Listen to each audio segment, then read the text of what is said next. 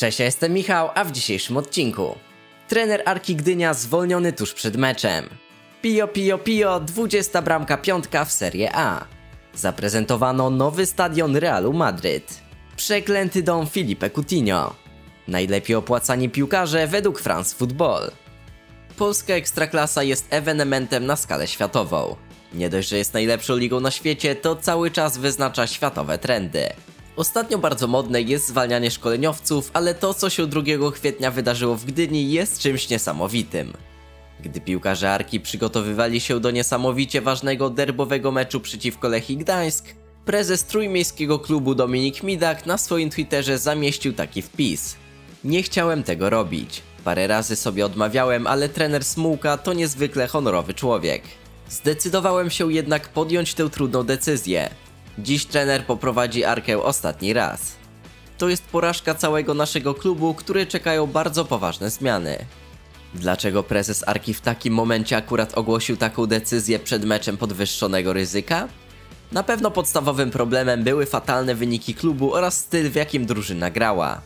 Po drugie, istniało ogromne ryzyko wtargnięcia kibiców Arki na boisko, co mogło doprowadzić do tragedii lub podobnej sytuacji z poprzedniego sezonu, gdy kibice Lecha Poznań przerwali mecz z Legią Warszawa. Sam mecz zakończył się bezbramkowym remisem ze wskazaniem na gospodarzy. To Arka miała lepsze sytuacje do strzelenia gola. Zaliczyli m.in. poprzeczkę czy słupek po strzałach Jankowskiego i Kolewa. Zwolnienie trenera Smułki podziałało motywująco na piłkarzy gdyńskiego klubu. Jest to trzeci trener ekstraklasowego klubu, który w ciągu 4 ostatnich dni stracił pracę. A to nie koniec. Na włosku wiszą kolejni trenerzy i kto wie, być może dziś posypią się kolejne głowy. Dorzucając do tego zwolnienie Franciszka Smudy z Górnika Łęczna, mamy do czynienia z sytuacją bezprecedensową. Jak ma być poważnie w naszej lidze, skoro jeden klub potrafi mieć w trakcie sezonu aż 3 trenerów? Jak mamy grać w Europie o poważne cele, skoro długofalowa wizja trwa zaledwie kilka miesięcy? Dopóki prezesi polskich zespołów nie ogarną się, tak to właśnie będzie wyglądało. Pio pio pio. W tym sezonie włoskie trybuny podczas meczu Serie A po raz 20 mogły to zakrzyczeć. Krzysztof Piątek w ostatnim meczu Milanu strzelił swojego kolejnego gola, tym razem już 20 w ramach rozgrywek Serie A. Tym samym awansował na pozycję wicelidera najlepszych strzelców, ustępując miejsca jedynie Fabio Quagliarelli. Reprezentant Polski otworzył wynik spotkania, niestety ostatecznie jego klub tylko zremisował 1-1 z Udinese. Polak strzelił gola po doskonałym podaniu partnera z ataku Patricka Cutrone. W tym meczu po raz pierwszy w pierwszym składzie napastnicy wybiegli razem, co przyniosło efekt w postaci bramki. Niestety Milan osiadł na laurach i dał sobie wbić wyrównującego gola. W tym momencie trzeba wspomnieć o jednej bardzo ciekawej rzeczy.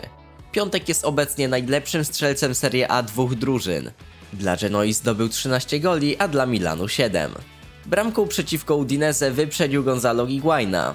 Polak potrzebował zaledwie 10 spotkań na pobicie rezultatu Argentyńczyka. W związku z problemami zdrowotnymi Cristiano Ronaldo, Krzysztof Piątek może powalczyć o koronę króla strzelców. Do końca zostało 8 spotkań. Wszystko jest w nogach reprezentanta Polski. Nie pozostaje nam nic innego, jak trzymać kciuki. Ciekawostka. Zwolnienie trenera Smułki w programie Liga Plus skomentował w ostrych słowach Piotr Stokowiec.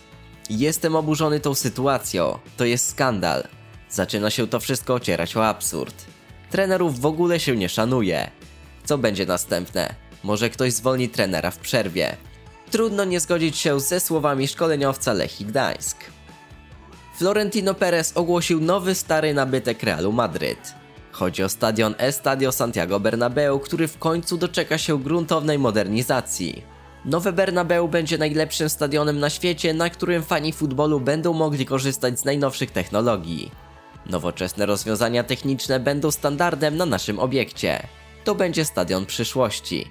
Tak zapowiedział całe przedsięwzięcie prezes Realu Madryt, tym samym zapowiadając rozpoczęcie przebudowy stadionu.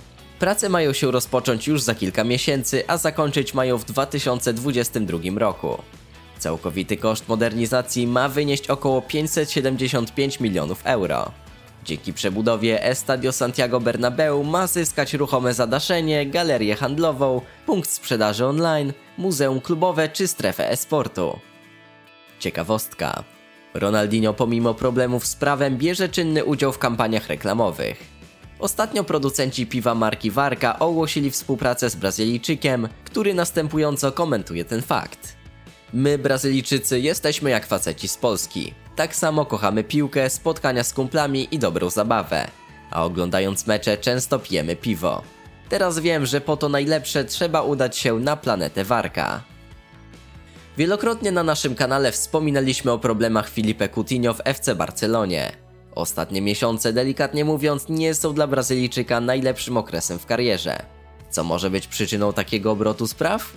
Sąsiedzi piłkarza twierdzą, że wszystko spowodowane jest przeklętym domem, w którym mieszka Coutinho. Na portalu ESPN możemy przeczytać, że mieszkańcy Castelldefels, miasta, w którym swoją posiadłość ma Brazylijczyk, uważają dom Filipe za pechowy. Wcześniej mieszkali tam Cesc Fabregas, Thomas Vermaelen czy André Gomes. Jak widać, grono wymienionych piłkarzy przygody z FC Barceloną na ogół nie mogą zaliczyć do udanych, a na pewno ostatnia dwójka. To jest ostatni dzwonek, aby Brazylijczyk mógł wrócić do gry i pokazać całemu światu, dlaczego Duma Katalonii wydała na niego tak ogromną sumę, walcząc o jego podpis miesiącami. Jeżeli Coutinho nie udowodni swojej wartości na boisku, bardzo możliwe, że latem pożegna się z klubem. A trzeba przyznać, że kolejka chętnych na usługi Brazylijczyka jest dość długa. Ciekawostka. Arsene Wenger wciąż jest bezrobotnym szkoleniowcem. Ostatnio udzielił wypowiedzi w Sport Bild, gdzie wyraźnie tęskni za boiskiem. Tęsknię za rywalizacją. Robiłem to całe życie.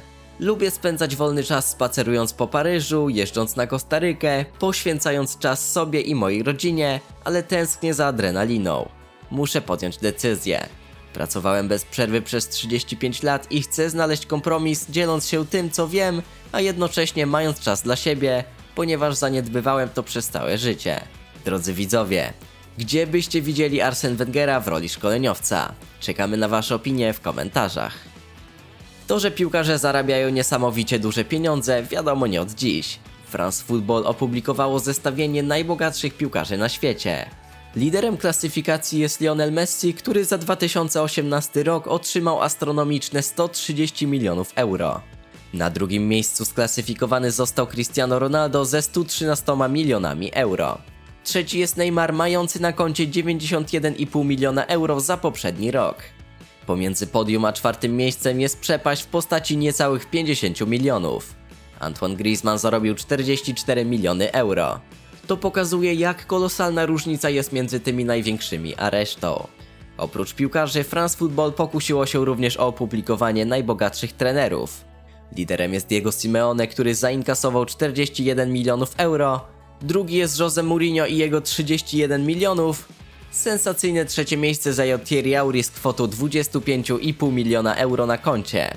Niesamowite pieniądze dostał Francuz za kilka miesięcy pracy w AS Monaco. Na dziś to tyle, dzięki za uwagę, sprawdźcie też inne filmy, które pojawiają się wam na ekranie, a my widzimy się już wkrótce, do zobaczenia.